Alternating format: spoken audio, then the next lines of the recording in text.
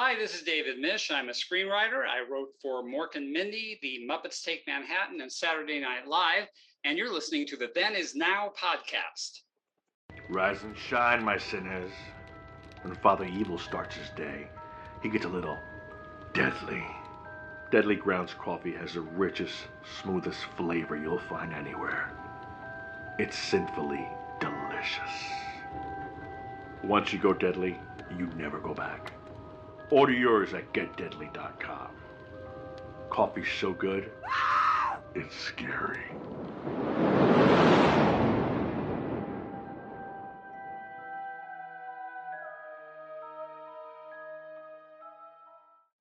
Hi, this is Rigor, host of Then Is Now podcast and The East Meets the West. I just wanted to say thank you to all of our Patreon subscribers. We appreciate your support as we grow the audience for our shows.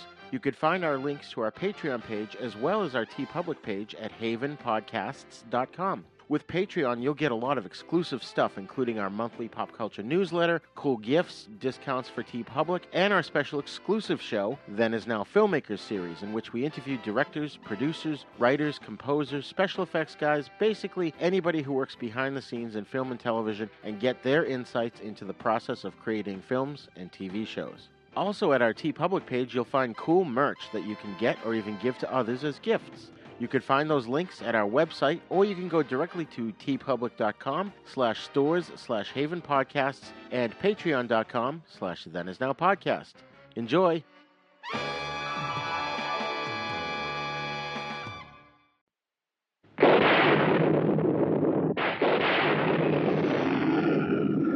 What kind of a sick school is this? Uh-oh, don't go!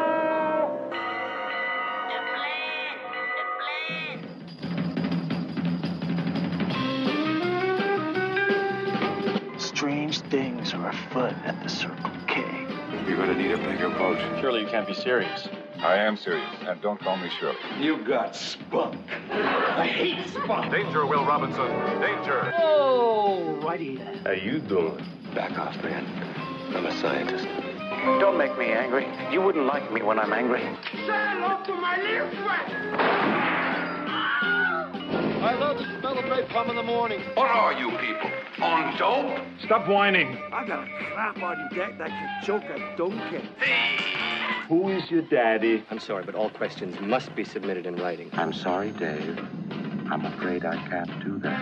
Can I do that? I'll be back. A dynamite! Show me the money! Don't! Up your nose when you have a hole. A what? I'm sailing! I'm sailing! Groovy. You want the moon? Just say the word and I'll throw a lasso around it and pull it down. Love means never having to say you're sorry. Here's looking at you, kid. We got no food, we got no jobs, our pets' heads are falling off! Come to the coast and get together, have a few laughs. Hear that, Elizabeth? I'm coming to join you, honey. I'm not a doctor, but I play one on TV. I love it when a plan comes together. What we do is if we need that extra push over the cliff, you know what we do? Put it up to 11. 11, exactly. One louder. Why don't you just make 10 louder and make 10 be the top number and make that a little louder?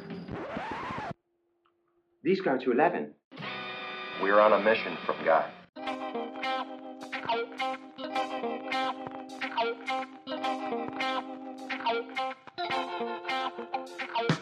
Hello and welcome to another great episode of Then Is Now podcast. I am your host, Rigor. In previous episodes, we've discussed exploitation films, which are films intended to attract an audience by means of its sensationalist or controversial content, usually attempting to succeed financially by exploiting current trends, niche genres, or lurid content. Exploitation films are generally low-quality B-movies, quote-unquote, that sometimes attract critical attention and cult followings. On episode 39, we interviewed Eric Eichelberger, who is producing a documentary on such films called Exploit This. Also joining us today is a man named John Johnson, who has worked in the industry on several exploitation films and has had a fascinating life and made some great friends as a result. So sit back and enjoy an interesting and offbeat episode of Then Is Now. Class is in session.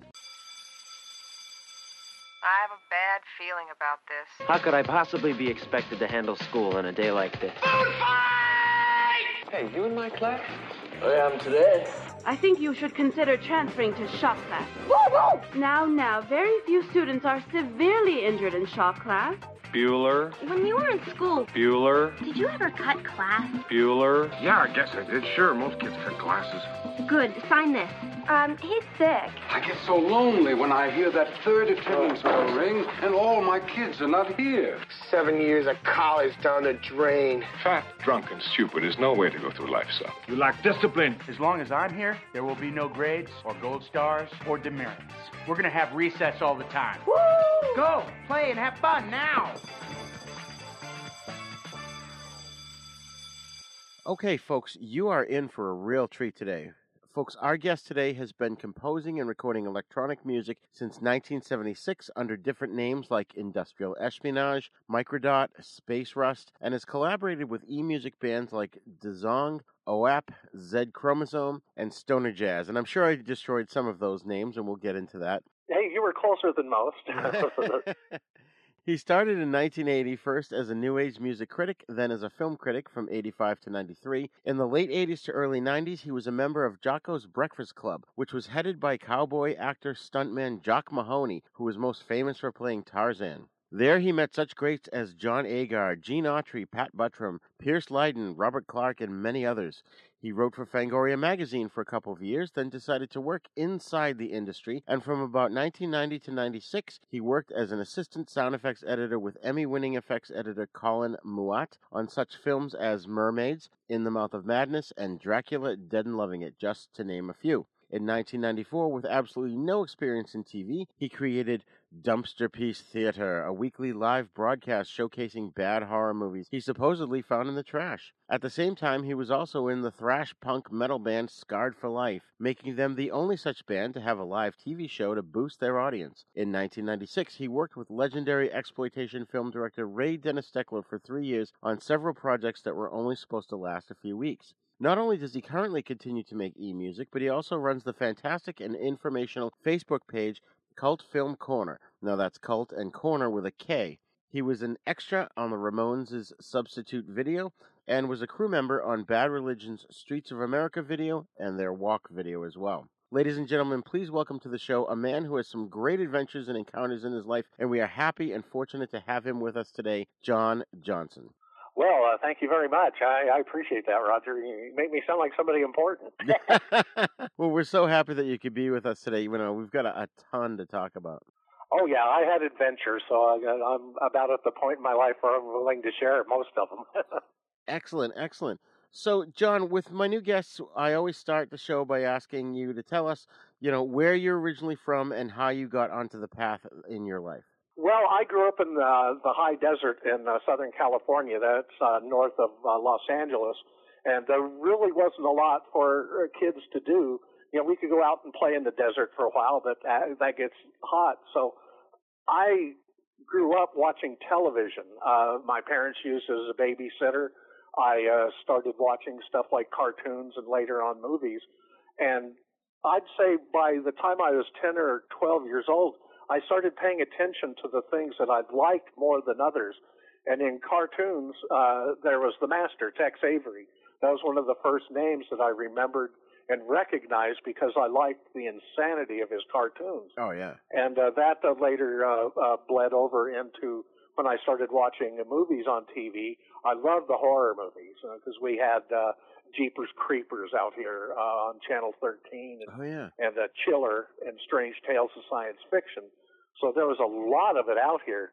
So I got into that, and my love of movies started becoming an obsession.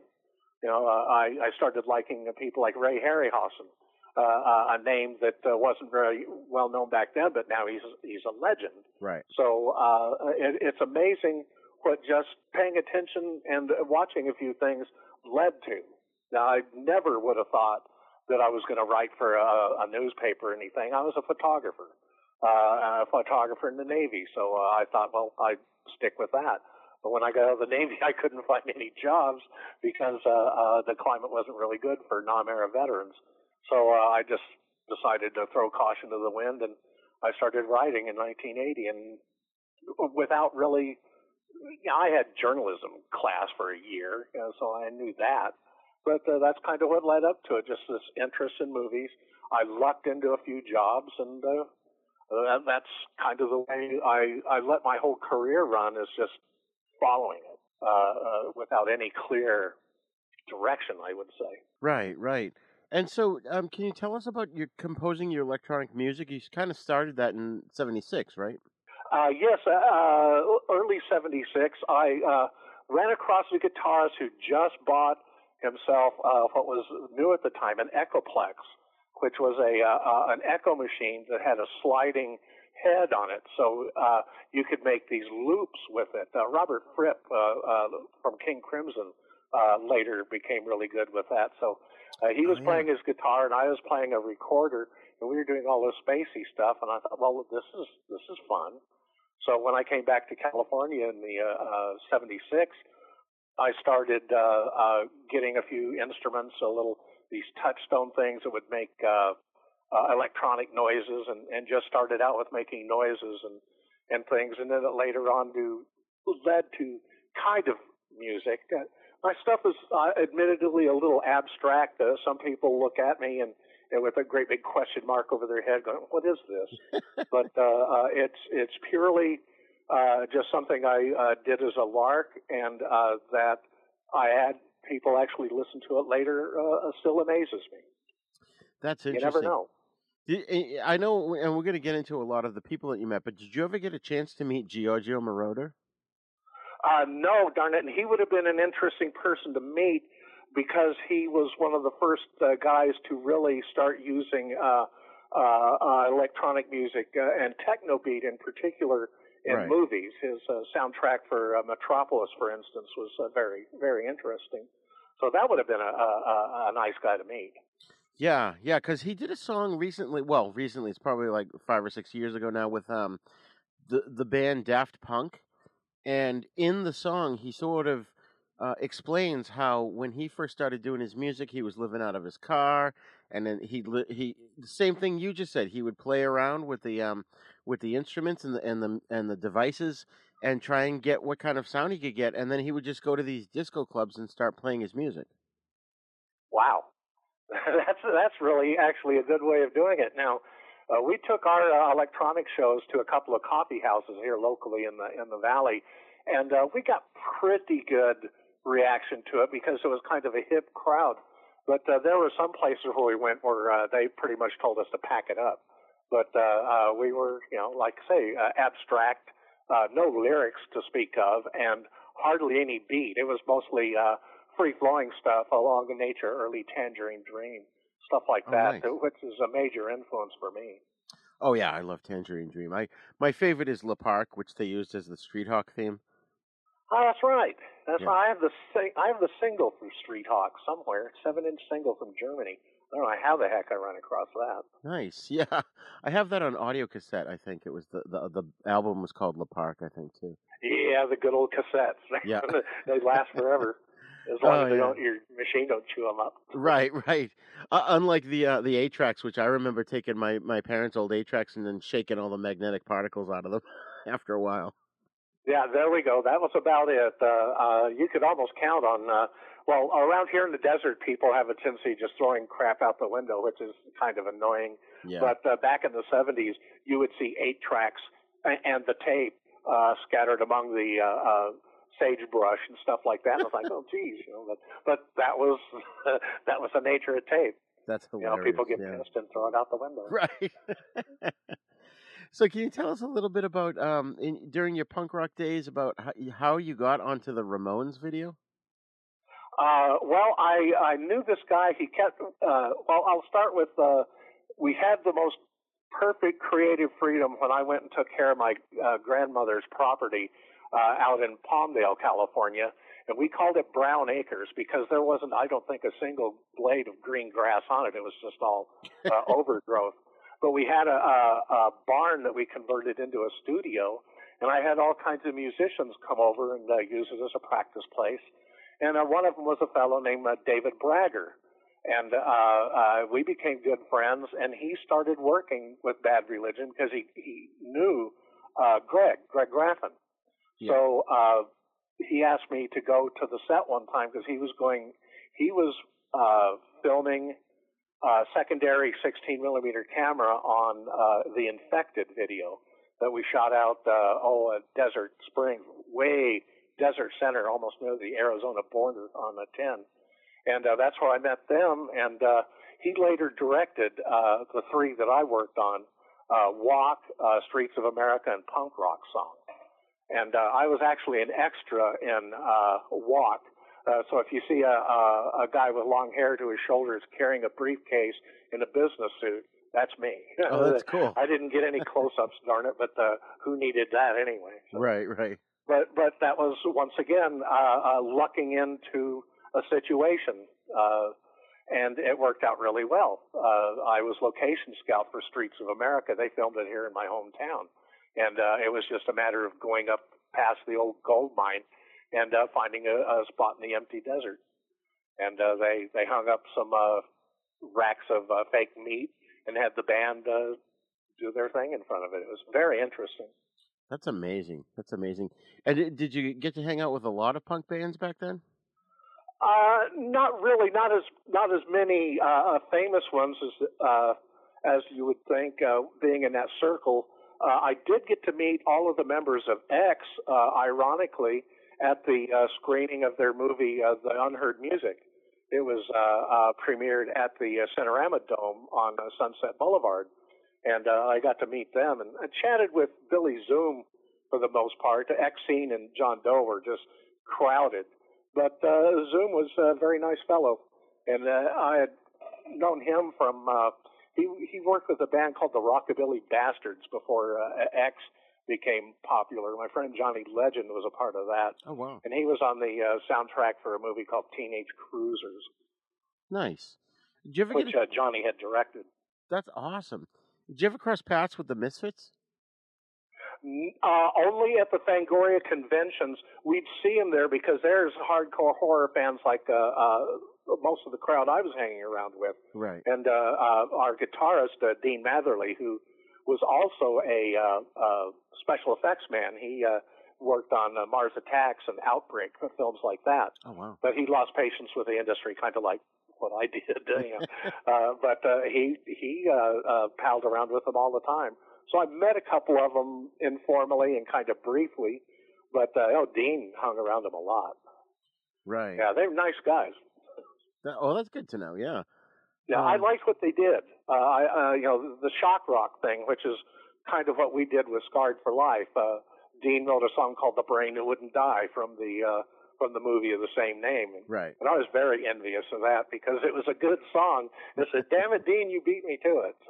So I wrote Bugs about giant insects attacking, and so I got back with him on that. But it was a good rivalry. We had good rapport with that band. That's good. And we scared the living crap out of just about everybody. And the Misfits did the John Agar song, right? I believe they did. Yeah. I believe they did. We mentioned Agar in Bugs, where in the chorus we're going to have to call on help, and we'll even call Captain Clark or even Colonel Agar. So that was kind of like our little oh damn. We had a pretty good music video for it. It might be on dumptv.com, but I don't really recall what's on that. Oh, okay, yeah. I didn't see it. I was looking at your website the other day. I'll have to check it out. But, when you and I, speaking of John Agar, you and I were talking about off mic about the Jocko's Breakfast Club, and I got to know about that because when you described it to me, it reminded me of the Friars Club in New York, except, with actors instead of comedians. Can you tell us about Jocko's Breakfast Club? Well, I got into that quite by accident. A friend and fellow film historian, Jan Henderson, I had corresponded with him. I watched his bands on the Sunset. So he said, "Hey, why don't you come and check this out?" And so I went there, and among the first people there, it was John Agar. Gene Autry and Pat Buttram would always come in about 10 o'clock in the morning, and they'd say hi to everybody, and they'd go tootle off to the bar in the back end of the breakfast area and sip tequila at 10 in the morning. Wow. And until their doctors told them not to, and then they did it anyway. but that was nice. I got to know Pat really well because I started working for him. He had a TV station up here in it was Victorville, and he co-owned that, and I would give him video footage of different things happening, news items, things like that. So I got to work with Mr. Haney, which I got a big kick out of. But on any given day, you'd never know from week to week who was going to be there. Gene and Pat were always there.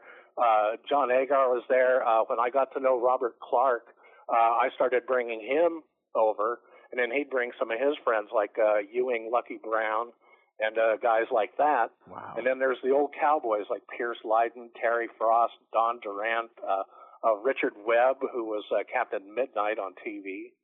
Oh, wow. I brought Michael Berryman in for a couple of them, and he fit in really well because he had this really nice cowboy hat that he wore in public. And between the cowboy hat and the sunglasses, nobody really knew who he was, which helped a lot because he's kind of a singular person. Right, right. But it was amazing, some of the people. I mean, I could keep on rambling. Denver Pyle, Richard Farnsworth, R.G. Armstrong, John Russell, Andrew Prine. I mean, it was just amazing, the people who would come there. And it was very, very informal. We'd just sit there and have breakfast. And Terry Frost would bring in his mandolin sometimes and sing dirty songs he used to sing in a whorehouse that he worked at when he was a kid. So it was reasonably entertaining, and you never knew what was going to come out of these guys' mouths. And it was just a kick. That's amazing. That's amazing. And what was Jock Mahoney like? Jocko was, Jan, I think, put it best. He was the biggest leprechaun that we ever saw. That guy, he would do anything for a joke.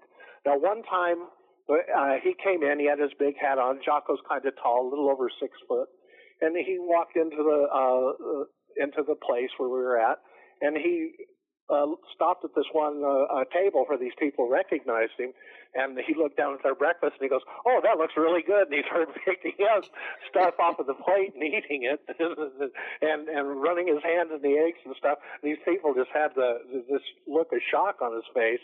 And then he called the waitress over and says, "Listen, give these people whatever they want." But that was Jocko, man. He was an imp. There's no other way of putting it. He had a very wry sense of humor and was not afraid to show it. That's crazy. That's crazy.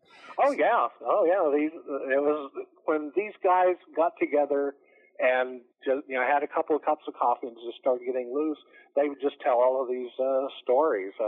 Jocko worked with the Three Stooges for a while. One of my favorite Three Stooges is the one where he's the singing cowboy that keeps tripping over his guitar. Oh, yeah. It was a perfect showcase for his comedic talents as well as his stunt work, because he was a stunt man for the longest time. Right. But he was an amazing fellow, and people just loved him. And then I think it was in 90 or 91 he moved up to Washington State, and he didn't last very long after that. He found out that Lee Van Cleef had just died, and he was racing back to California to attend his funeral and had a heart attack on his way. So oh my God. Jocko kind of, he passed on, and almost all of these guys are gone now. Oh yeah. Yeah, with very few exceptions. I think John Locke is still around, a fellow who was in Highway Patrol. Right. But Dana Andrews, Farnsworth, Sunset Carson, Lash LaRue, they're all gone. Pat Buttram, R.G. Armstrong, yeah, they're all gone. Yeah, it's a shame because those guys, they were funny. They were really funny and just nice. What I liked about these guys is they were down to earth, real people. Right. They weren't in the big limelight anymore.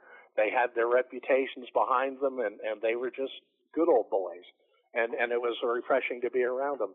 It really helped with because when I first started working with the Valley Press and getting interviews, you meet some people and you get a little starstruck and you try not to let that interfere with your work. But being around those guys I got rid of all of that in a heartbeat.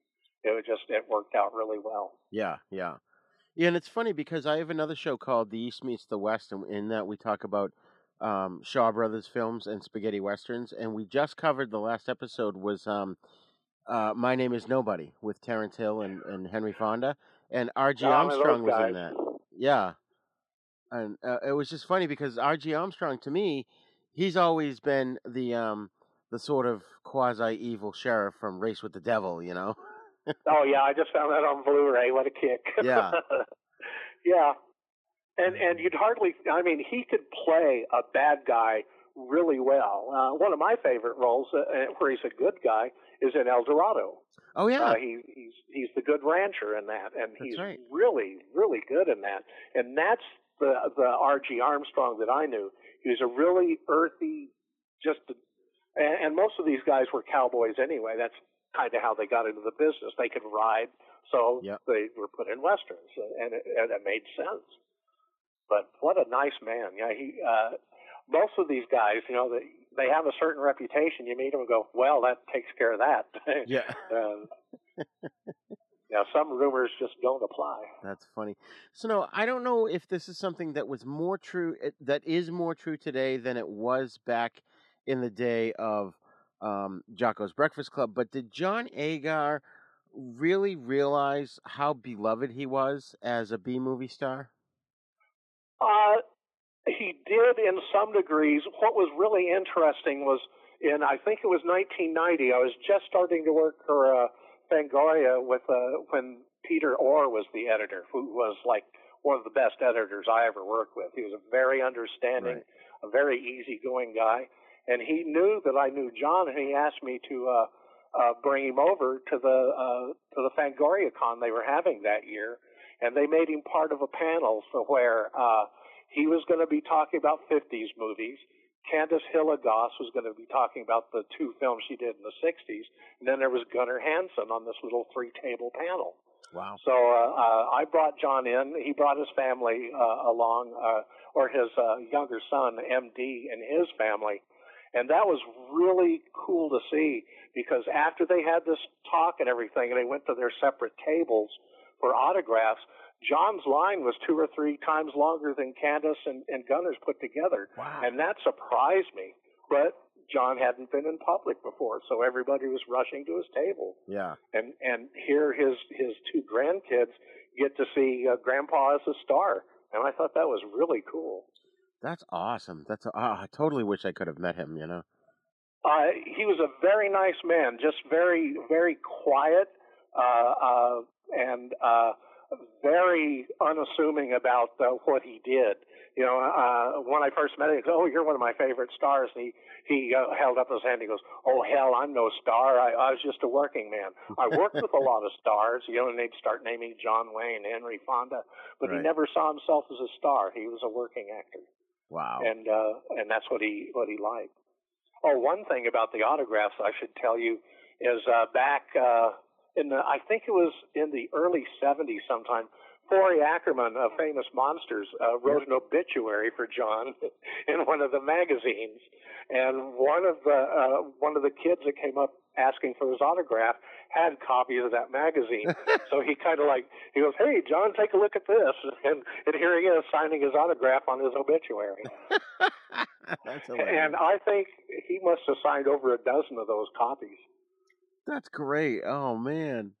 Oh, yeah, it's just, it's being in the right place at the right time. I'm glad I was able to bring him in and be his liaison like that, because that was the first time I got to see what his fan base was and what they meant to him and what he meant to them.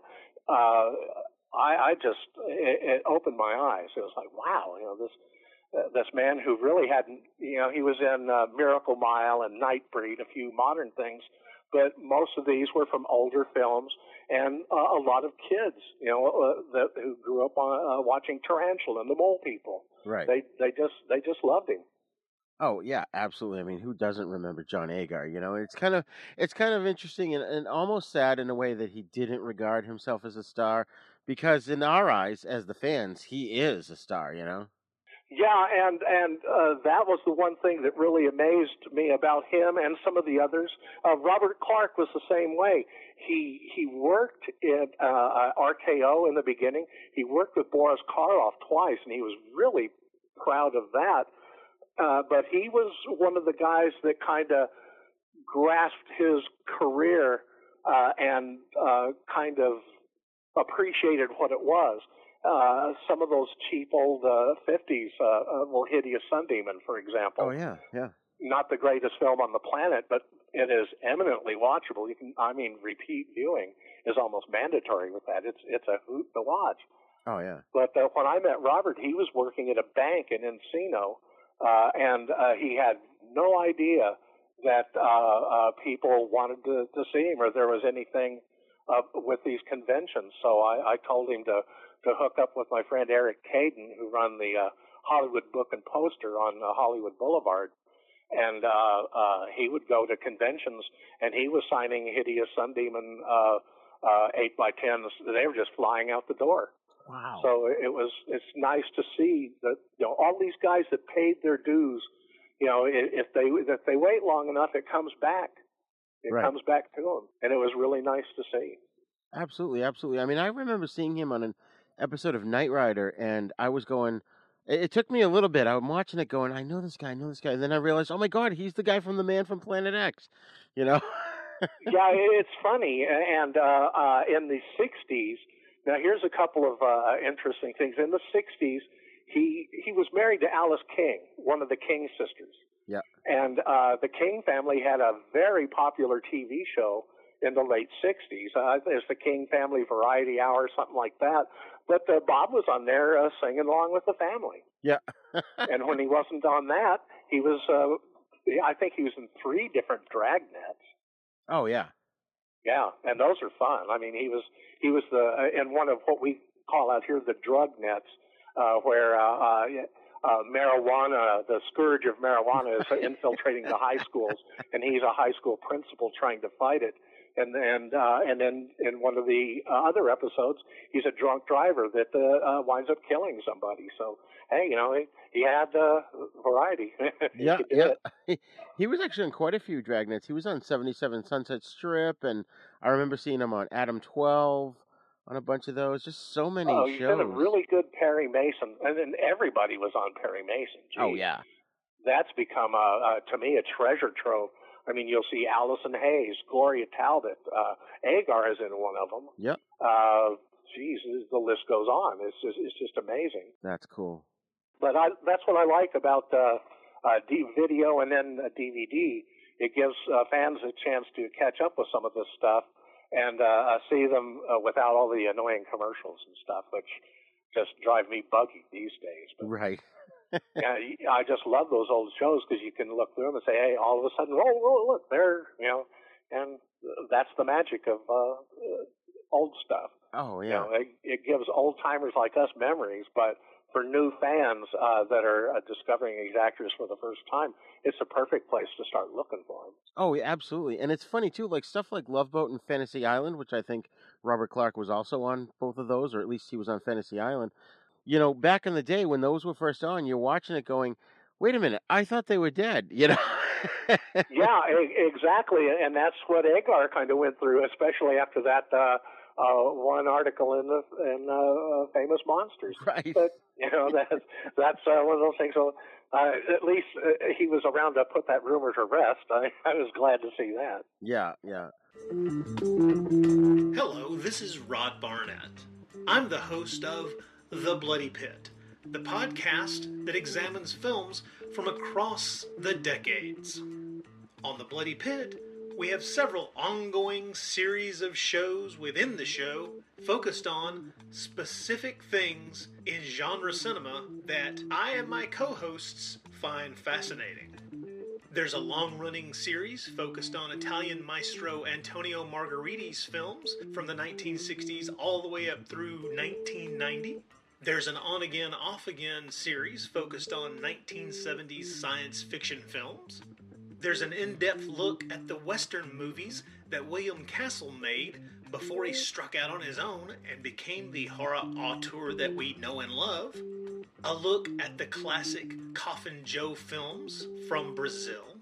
And our long-term project to look at every Universal horror film made in the 1940s. That's a long project, people. It's going to take us a long time.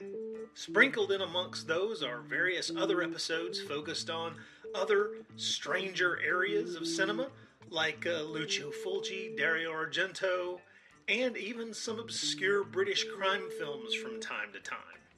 So join me and my rotating crew of co-hosts as we examine the stranger side of cinema through an exploitation lens. Except when we don't? Yeah, you never really know exactly what to expect on The Bloody Pit. So join me for The Bloody Pit.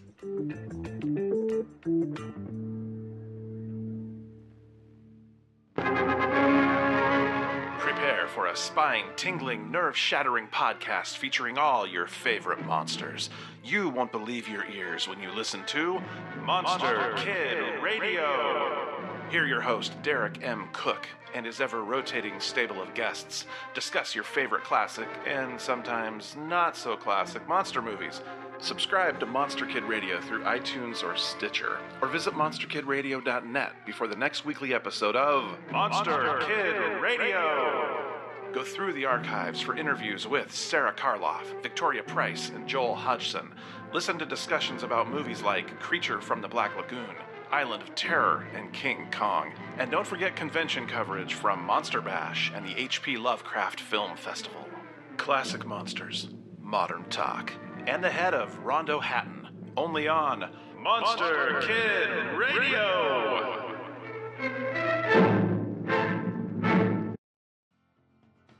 Are you a lifelong fan of General Hospital?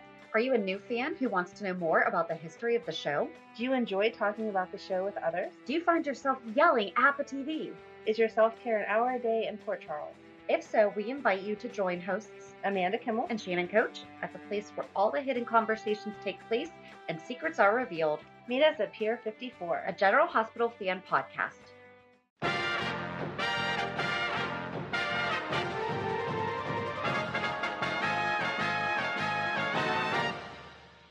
Shark Bites Podcast. It's the greatest show in history.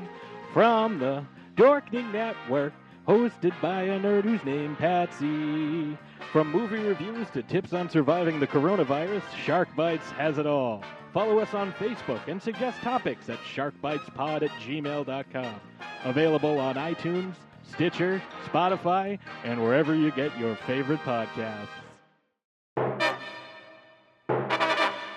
So we're going to have to do a whole show on Jocko's Breakfast Club because there's just so many more people I want to ask you about. But I'd like to move on for a little bit here. So you mentioned that you worked for Fangoria, and you also, in your intro we mentioned that you were a music critic and a film critic.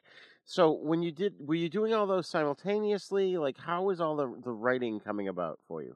Well, I started out, like I say, I couldn't really find a decent job after getting out of the military.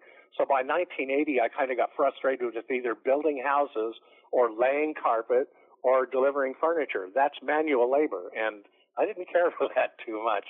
So a friend of mine approached me saying that she had a job to write record reviews for a New Age magazine called The Transcender. There was like a little paper out of Calabasas, hippie land. and so she didn't know how to write. So I said, well, listen, I'll ghostwrite with you. Just give me a co-write credit on it. So we started with that, and that's where I started meeting some of the artists on Windham Hill, Liz Story, William Ackerman, Michael Hedges, Scott Kasu, and Shadowfax, a really good jazz band that played really light new age on their albums. But, man, they were one of the tightest fusion bands I ever heard live. Wow. They just put it out. So so it started there with the Transcender, and I think I worked there for 5 years. And then bluffed my way into the Valley Press, a local paper here. They were just starting a thing in their paper called Showcase, which was to literally to showcase the entertainment around the valley and down below. So I said, hey, I can do that. And the first film I ever reviewed as a film critic was Tobe Hooper's Life Force. Wow. Which is still remained one of my favorite films of I. Hooper. Nice. And so I stuck with that. I found myself wanting to review oddball films. And since they only let me review one film a week, which we all know there are like dozens of films released now on any weekly basis. Yeah. And so I would cover the offbeat things, and kind of got a reputation for that. And then the one of the other editors at the paper approached me to do a column on cult films. So I think that started in about 87, and that's where I did, I feel, some of my best work, and got to meet some incredible people in the meantime. One of my first professional interview, this was after I was with the Valley Press for about 3 years, was I got to interview Herschel Gordon Lewis. And here I am. I'm going to the Variety Arts Center to meet him, and I had absolutely no idea. I knew his films, so that helped me a lot. But I went in there, and I was a little nervous, and I sat down, and he goes, you're something of a cult hero in my neck of the woods. And he just smiles at me and goes, yeah, kind of like the late James Dean. We both started busting up, and that just broke the ice. And after that, I had probably one of the best, it's still one of my favorite interviews. He was very, very gracious, and it was fun to hear him talk about these films, which he figured were going to be lost. My friend Eric Caden, once again, I mentioned him earlier, he and Jimmy Maislin were the guys who pulled all of Herschel's films out of bankruptcy. And because of them, we all get to see Blood Feast, 2000 Maniacs, all of Herschel's catalog. And at that time, he thought they were gone. He had a reputation. He had just written a book on plate collecting, I swear.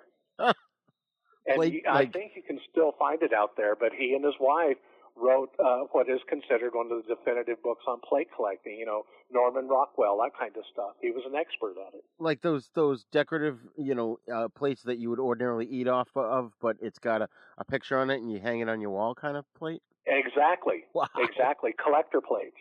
He was an astonishing expert at it, and his book is really good. I went out and bought 2 copies of the damn thing when I found out about it. I said, no, the Godfather Gore writing a book about collector plates. I got to see it, and it's amazing. But that's kind of some of the things that I lucked out in when I was working with the Valley Press. I got invited to all of these screenings, and on any given time, I would run into Paul Bartel all the time. Wow. A director who I think he's one of the best American directors of his time, and just didn't have a good reputation for movies. He kept wanting to make movies the way he wanted to, and the studios always wanted something else. And it's a shame they didn't recognize what a genius the man was. But I'd run into him. I met Tony Scott at the screening of Top Gun. I met Diane Keaton at the screening of her only directorial film, Heaven, a documentary on heaven. And it was there where somebody pecked me on the shoulder, and I turned around. It's Carol Kane from Taxi. And she goes, would you please take a picture of me and my grandmother? So they're standing up against the wall, taking a couple of pictures of Carol Kane and her grandma. So, that's the kind of thing that it was one of the residuals of working how I was working. I'd get invited to these weird functions, and I'd always go to them because the editor would hand those over to me like he was handing me a piece of toilet paper. So I goes, here, do you want to go to this? And I looked at it and go, hell yeah, I want to go to that. So I got to meet a lot of interesting people. That's awesome. Yeah, I went to the 8th anniversary of Barnes and Barnes. I'm not sure if you're familiar with them. It's Billy Mumy and his friend. Oh, yes. Got together and did a musical duo, and they had a hit with a thing called Fish Heads. Yep. Yeah. Now, I'll tell you something that I discovered that I'd never heard before. That film was directed by Bill Paxton. Really? Yeah. As a matter of fact, he's in one of the videos in drag. There's this huge female face with garish makeup on it, and that's Bill Paxton. And I sat and talked with him for the most part after talking with Bill Mumy, and he was one of the nicest men on the planet. I mean, there was no actor ego there at all. He was very grateful. He had just gotten off of Aliens. Okay. So he was starting to get good press. He was grateful about it, and he was one of the most humble people I think I ever met. One of the nicest guys. You know, and that was a magical night. I met Dr. Demento there. Wow. Crispin Glover, who was dressed in this really good-looking women's pantsuit that everybody was writing him about, but he looked good in it. You know, what the hell? I mean, he was at a Barnes & Barnes show. You know, he had to dress up for that. And all of the members of Devo were there. And hiding in the corner was Mark Hamill. Wow.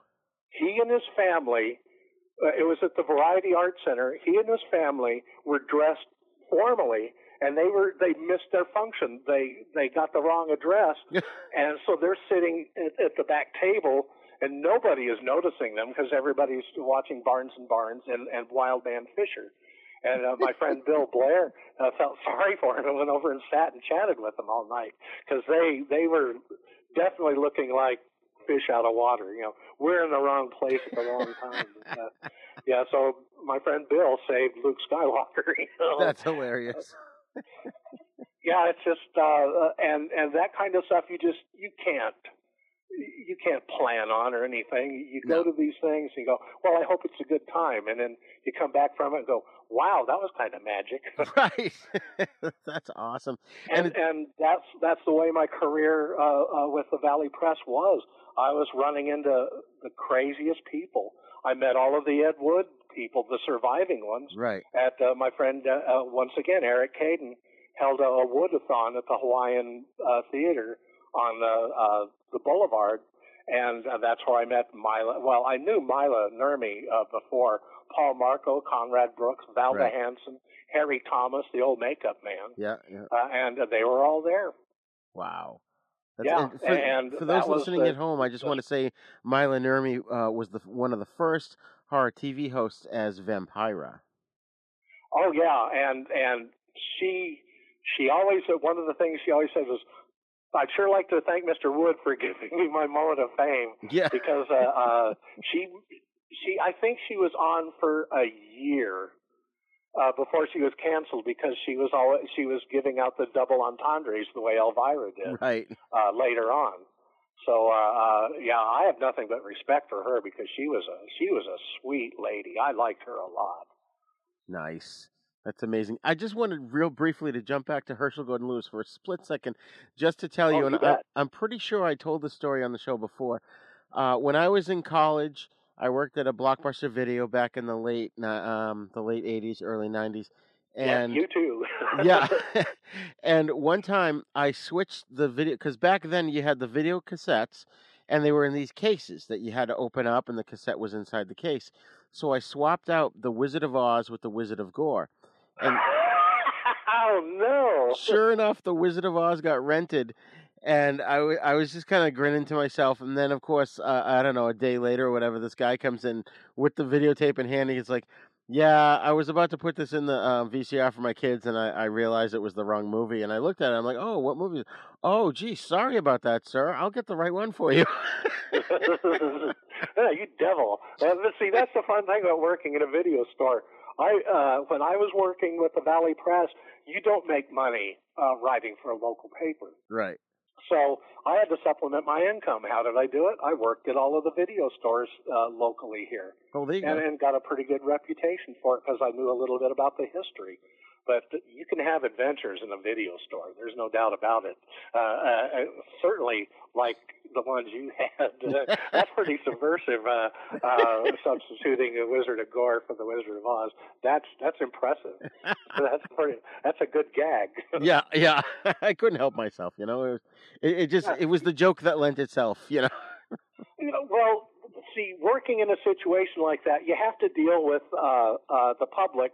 So there's some people you can kind of pull stuff on and others you can't. Or if the little devil inside you goes, oh, what the heck, let's try this. Right. And it sounds like that you got away with it, you know.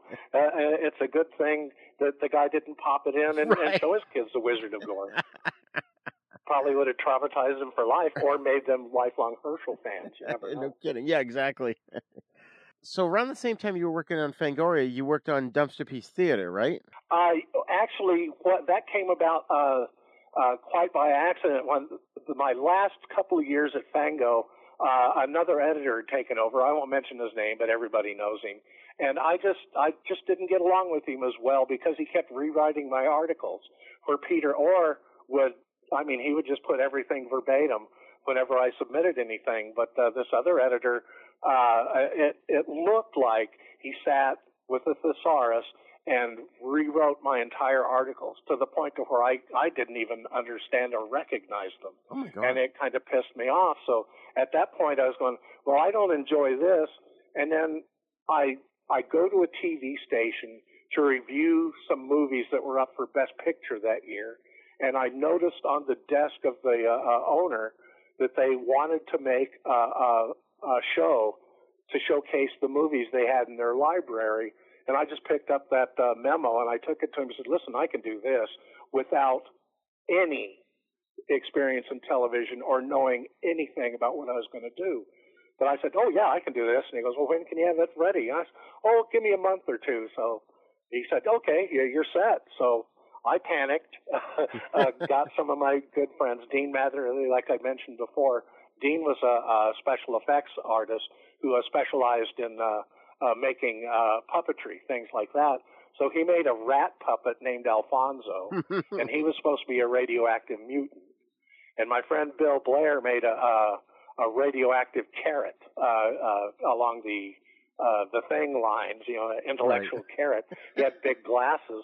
So these are the mutants that I was hanging around with in the dump and showing all of these bad movies. And the first 4 episodes, I don't think I would ever show to anybody because we just kind of sat there and wondering what we were going to do. So the camera guy points to us like, you're on. And go, and it was like, it was a little embarrassing. But by the 4th show, we showed Bloodlust, William Greffy's Bloodlust. Yeah. And Michael Berryman came in to, well, for one thing, he wanted to do live TV. So he says, oh, let me do this. And so we brought him on as a guest because he had just done Auntie Lee's Meat Pies. So we could bring him on as a guest talking about his movie and not have to worry about the SAG getting on our butts. And during one commercial break, we were just getting ready to go back from commercial, and Michael points to my cameraman, Tony Tortolano, and he goes, wait a minute. And he pulls his false teeth out and puts it in his pocket, and then turns around, and all of a sudden he's Larry from Auntie Lee's Meat Pies. And he just starts improv riffing on the set. He picked up this little wooden bear, and he goes, hey, you know what this is? And everybody's just kind of looking at him, it's a bear. And we just started fussing up. And that was when we finally thought that we had something if we started to go weird and irrelevant. And that's what we did after that. That's we just awesome. started joking and goofing off, bringing in the band sometimes or bringing in other bands because we could do it. And it turned into something. It became kind of a local sensation. We're lucky we never got thrown off the air because I would openly swear on the air when anything happened, or I could hear the producer in the background yelling at the sound man because he was always goofing stuff up. And oh, damn it, and he goes, that's going over the air. And they go, oh, okay. But we got away with it. That's amazing. We were late what time night. was this out of? The first shows went on from 10 to midnight, and then they started putting us on a little bit later because of the content and some of the things we were doing. But at first we were going on before a program called The Bargain Barn, which it was just a bunch of local guys selling junk out of the back of a flatbed truck. So that's how the station made their money. And how we got our show was they were getting ready to be shut down because they had no local programming. So we came in at the right time, offered them this show, and we didn't have to pay for airtime, and we didn't charge them for anything. It was just a mutual, you give us the airtime, we'll give you a show. Right. And that gave them the legitimacy to run their station. Right. So we'd come on before Bargain Barn, and one night we showed They Saved Hitler's Brain. Oh. And in the middle of the film, when Hitler's head shows up in the jar. Yeah. A friend of mine from Soda Effects, they passed their time by making extra things. They made Saddam Hussein kickball heads.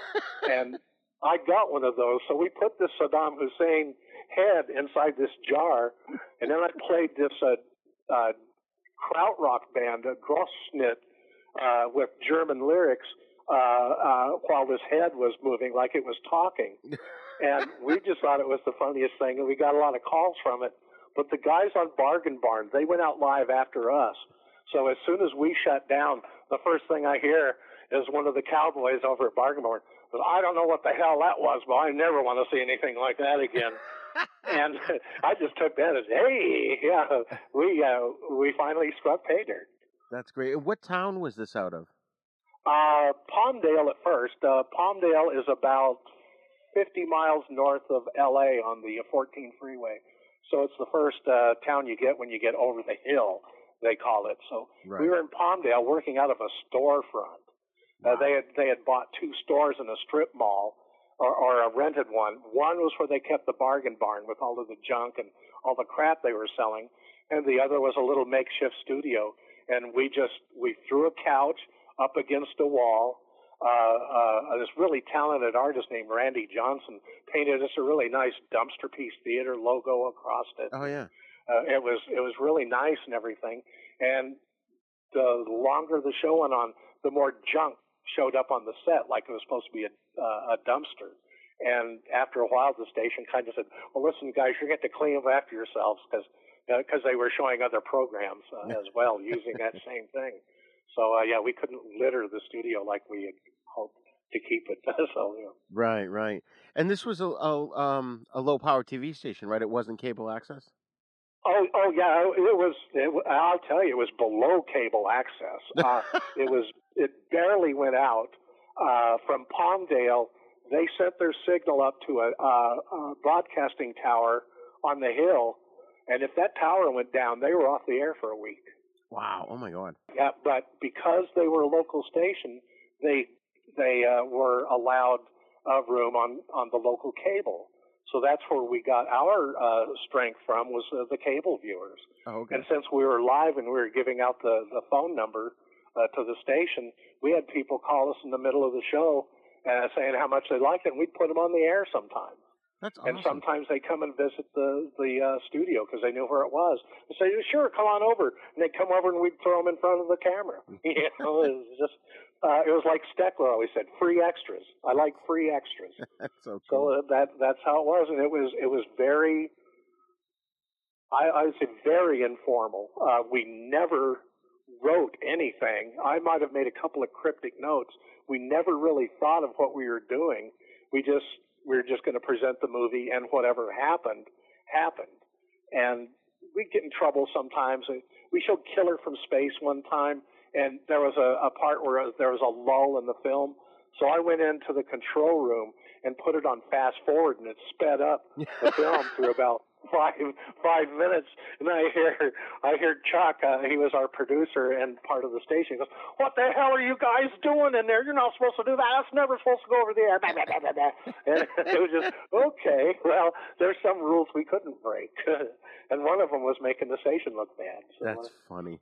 That is so funny. Well, we got away with murder. There's absolutely no way. I don't think you could pull anything like that except for maybe on cable access. Right. But we were punks. We were anarchists at the time. And we found the right venue at the right time. Oh, absolutely. And you know what's funny? I was watching your Killer Shrews episode the other day in preparation for this, and this was around, like, you posted the website around the early 2000s, right? Yes. Okay. Well, the website was around since '94, but some of the best stuff started getting on in 2000 when our princess of promotion, Nancy Matherly, pretty much kept the show alive while I was in Vegas through that website. And when I came back from Vegas and we did a new run of shows, we went out live a little bit, but then we started making pre-recorded shows. We actually tried to make a decent show. And that's where some of those shows are from. I think The Killer Shrews was one of them. Oh, okay. Yeah, because around that time, I had been hosting horror movies as a character called Uncle Death, and I was developing something called the Fright Channel, which was the first horror TV channel. And, of course, people stole my idea and then went on with it. But anyways, in watching the shows recently, I realized I had actually seen them before, and it was probably around that time when I was developing things and, like I said, doing my own little bit of horror hosting. So it was really cool because I'm getting flashbacks. I'm going, I've seen this before. Alfonso and you, and I'm like, oh my God, it's just so crazy. It's like everything is coming full circle, Yeah, it's amazing the fan base we got after Nancy put us on the internet, because we would start getting letters from, one fan from Lexington, Kentucky, and things like that. And I go, oh my God, this is amazing. Where most of the any response we got was usually from people who took copies of the show and took it over the hill into L.A. to show some of their friends. And the first thing out of their mouth was, why in the hell are they giving those guys a show? They're insane. And it was like, well, of course, we didn't know what we were doing, so it had to look insane. Right. So from Dumpster Piece Theater, then, you sort of segued into filmmaking, doing sound editing. Can you tell us about the progress, how that happened? Yeah, that was strange, and that, once again, serendipity. It happened. I met Colin Mallett at one of the video stores I worked at, and he mentioned that his uncle was John Hall, the matinee idol from the 40s. Was in a lot of the Universal Technicolor films with Maria Montez. Oh, yeah. So we started chatting, and I was familiar with John Hall, so that kind of impressed him because he thought nobody remembered him. And I found out what he did is sound editing. He had just got done with Roger Rabbit. He cut the Toontown reel on Roger Rabbit. Wow. And I go, oh, well, hell, this is a guy to know. And eventually he just invited me. He said, hey, do you want to come to the studio and see how it's done? And I go, hell yes, I would. So I would go in with him, and I got some hands-on experience. And to me it was interesting because I always liked the technology of filmmaking. I edited home movies when I was a kid, so I still have my 8mm blunt splice editor. And this was like a new world. Sound editing at the time was still done by the reel. There was no Avid or anything. You hooked up the reel of film on one reel. There was a bank with another reel that had a blank 35mm film with a half-inch stripe of magnetic film on it. So it was just like a large recorder. So you would drop the recording and the playback head tapes physically on this, and that's how they edited the sound. So I started getting hands-on experience on that, and I found it fascinating. The only thing I didn't do was join the union, so I never did get any screen credit, and I'm glad I didn't join the union because that was hard work. It was really hard work. Yeah. I always wondered the three guys I worked with, Colin, Chuck Russell, and Louis Edelman, they're all gone. They didn't even get to enjoy their retirement. That job kills people. Yeah. Because post-production, the film is already booked in the theater. So it's like, here's 3 reels, get it done, you have a day and a half. Right. And it's like, whoa. So people usually work a day and a half, 2 to 3 days in a row. So just for my own edification, and I'm not sure if the listeners would really be this interested in it, but I'm fascinated. I've always...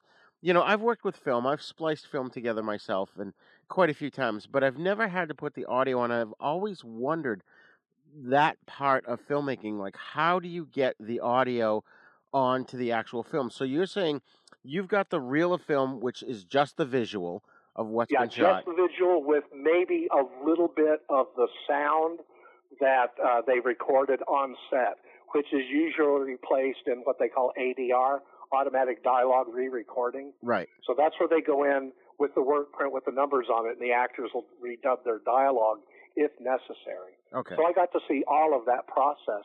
But yeah, it was fascinating. And when you were mixing stereo tracks and mixing like sound effects on one channel and a voice on the other. We had 2 or 3 reels of the sound film with the magnetic stripe on it, and at any given time, you would lift the head off of it so you couldn't hear it, so you could hear the sound effect you're dropping in. So you drop all of the effects on that, and then they make a composite print out of that, and then look at it as a work print, and then start building it up as the finished product. It's very fascinating. If you've had hands-on film editing, it's the same thing, except for you don't really cut too much. You just kind of like have things come in and have things separate. It's hard to describe, but it's like you let the channels flow together, and that's where having these multi-channels was really fascinating to see, because you could hear all of it build up. So by the time we got to see the final product, it was like, wow, this is neat. And Mermaids was the first film that I actually had hands-on experience, where I actually got to lay in some sound effects and attended a Foley session and watched them readjust the sound and stuff. It was another world, and I was fascinated with it.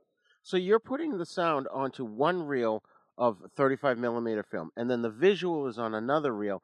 So how are they combining the two onto one master reel? How are they doing now that? That is done in a separate laboratory, and I didn't really see much of that. What we did was we'd have the finished reel, and then the different sound reels. They'd be just labeled 1, 2, 3, depending on if it was music, effects, or dialogue.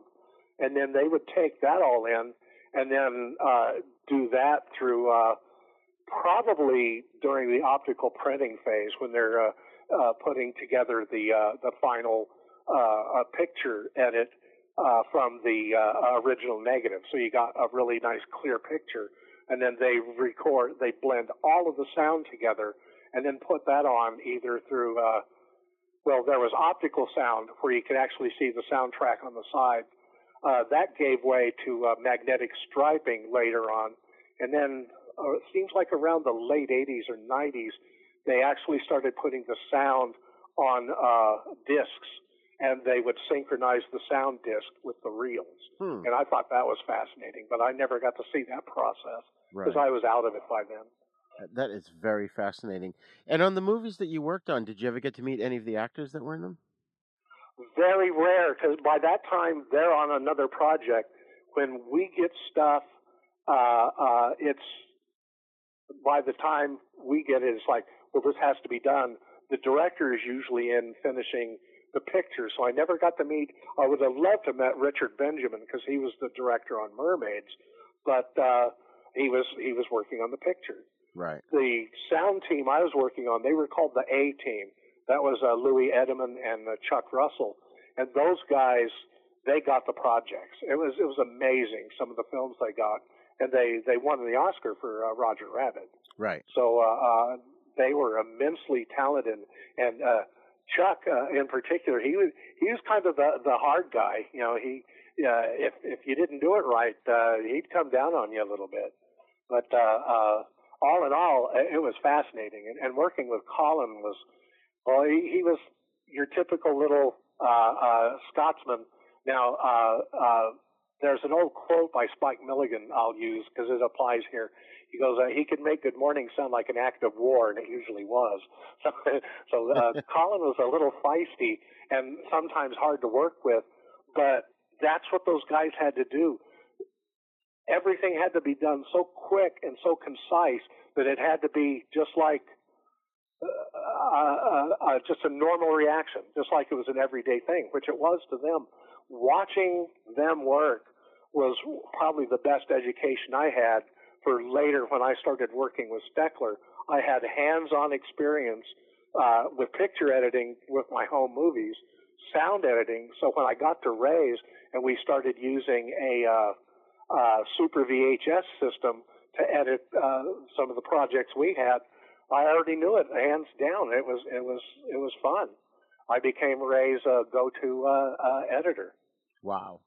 Yeah, we had some interesting projects, which we'll discuss later. Yes, yeah. We're going to do a whole show on Ray Dennis Steckler, but can you give us a little bit about, your friendship with him? That started in '88. I contacted him. It was funny. He advertised his films, Incredibly Strange Creatures, Thrill Killers, and Rat Think a Boo Boo came out on a label called Camp Video. And he advertised, had some advertising space in Fangoria. So I used the contact number, and it was the phone to his store. I didn't think I was going to get Ray. I thought I was going to get a number, and I just said, yes, I'd like to speak with Ray Steckler. And he goes, who's calling? And I said, well, I'm John Roberts from the Valley Press. And he goes, oh, okay. And we just struck up a friendship. And when I went to visit him, one of the first thing he does when he gets visitors is his free extra thing. So he threw me in a movie that he was working on. I go to visit him in the summer in Vegas. It was 111 out. We were in the parking lot of the Tropicana filming scenes where I'm trying to pick up a prostitute on Tropicana and on Tropicana and Vegas Strip.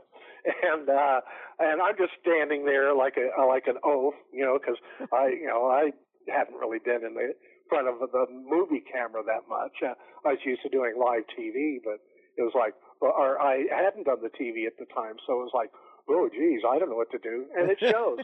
But that was what Ray did. Anybody who'd come and visit him wound up being in a film. That's great. That's great. And I think our friendship blossomed because I was one of the few people at the time. I did a series. I think I did 6 articles on him altogether in the Valley Press, and I gave him more press in those 2 or 3 months than he had gotten in a number of years. So I went to visit him. He had all of these articles I had done mounted and on press board and everything hanging in his office. And I go, oh, damn, Ray, thanks. That's kind. And we just hit it off. He liked having a writer handy. So whenever I came to visit him, I would either write something for an interview or contribute something. I got killed in one of his films, but it never got finished. So I get killed in the preview trailer. There you go. But yeah, it came from just, we had certain similar likes. We liked old movies, but where I liked old science fiction and horror, he loved the old westerns. Okay. And he was an expert on them. I mean, if it was from Monogram or PRC or any of those Mascot or those old distributing companies, he knew them by heart. Oh, wow. Yeah, it was amazing. Well, he was the one that told me that a director he was with Republic, but several others, R.N. Bradbury, the director, was actually Bob Steele's father. Oh, wow.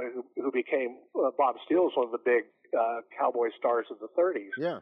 So instead of going by Robert Bradbury Jr., he went by Bob Steele. And he was in a lot of his dad's early westerns. That's great. That's amazing. So, yeah, I found out crap like that. William Nolte, a guy who wrote and later directed for a Monogram, is Nick Nolte's father. Oh, okay. Oh, wow. Yeah, so nepotism in the business. Yeah. That was how that was. But I would find all this stuff out, and Ray was, at the time I had met him, he was teaching classes at the UNLV, yes. Cinema History and Technique. Yeah. And he was teaching his students at the time about Jean-Luc Godard and Michelangelo Antonioni, 2 directors that just, if you look at some of his films, you can see where they influenced him a little bit. Oh, yeah. Yeah. Oh, yeah, and the cutting in Strange Creatures is a perfect example, just some of the things he did. But Ray was an interesting fellow. Yeah, I definitely think he's one of those underrated directors. You've got, as we mentioned, you've got your Herschel Gordon-Lewis, you've got Fred Olen Ray, who we just had on the show, and Ray Dennis Stickler. Oh, he's awesome. Ray Dennis Stickler, all these guys, and I think of all these cult directors, Ray is just now starting to get noticed by people, I think. Yeah, and that I'm glad to hear that and see it a little bit, because it was funny.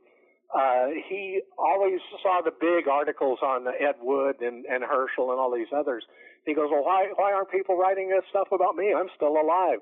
And I kind of said one time, well, Ray, you're going to have to die before you get pressed like this. And he kind of gave me a dirty look and stuff. But essentially, that's how it is. It takes a while for a cult to catch up with the star, and that's certainly in the case of Ray. And when you think Strange Creatures is the film where he had the biggest budget on, and that was $38,000. Right. How on earth could I mean? That's a day's worth of craft services these days. Yeah, no kidding. So Ray made movies for next to nothing. One of his films, Las Vegas Serial Killer, it was the one he made for Camp Video. He made an original film if they would release those early three. So he made that film. They gave him $15,000 to make this film. He brought the film in for $8,000 and pocketed the rest. Wow. Yeah, shot it on 16 millimeter silent. So most of his, he already had the film stock. So most of his cost was processing. Wow. That's, yeah. Hey, that's so he delivered a film right for there. $8,000. Who else could do that? Yeah, the exactly. spec, you know.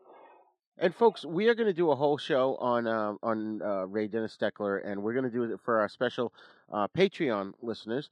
But now I'm just going to continue here with John. And John, can you tell us a little bit about Cult Film Corner, which is your Facebook group? Because I love it. Oh, thanks. I appreciate that. It is essentially a Facebook version of what I did with the Valley Press, where I would dig up these stills from I bought stills from Forey Ackerman, Eric Caden, a few of the other guys on Hollywood Boulevard, and I would have these illustrations ready to write articles on.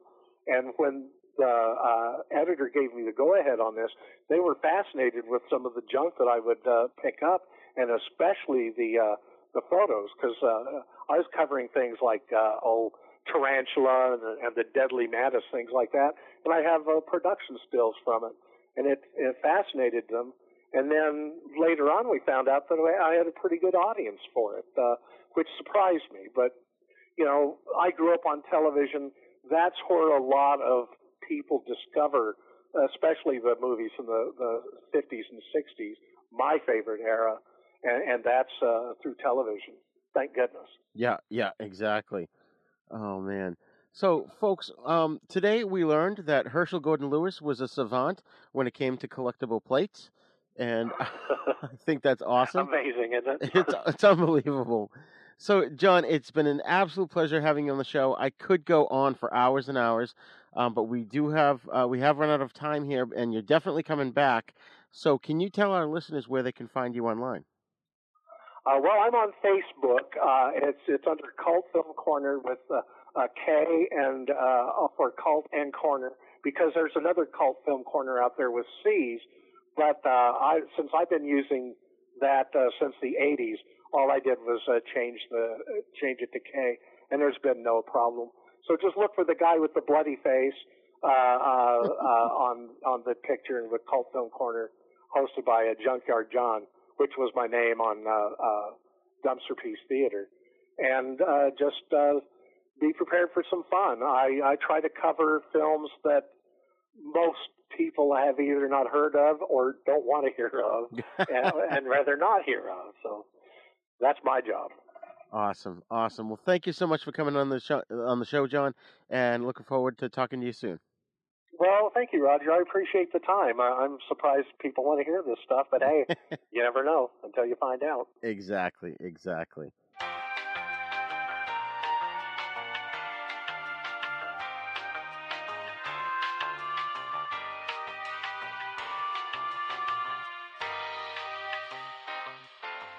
Well, we hope you enjoyed this fascinating dive into the life of a guy who's had an amazing career.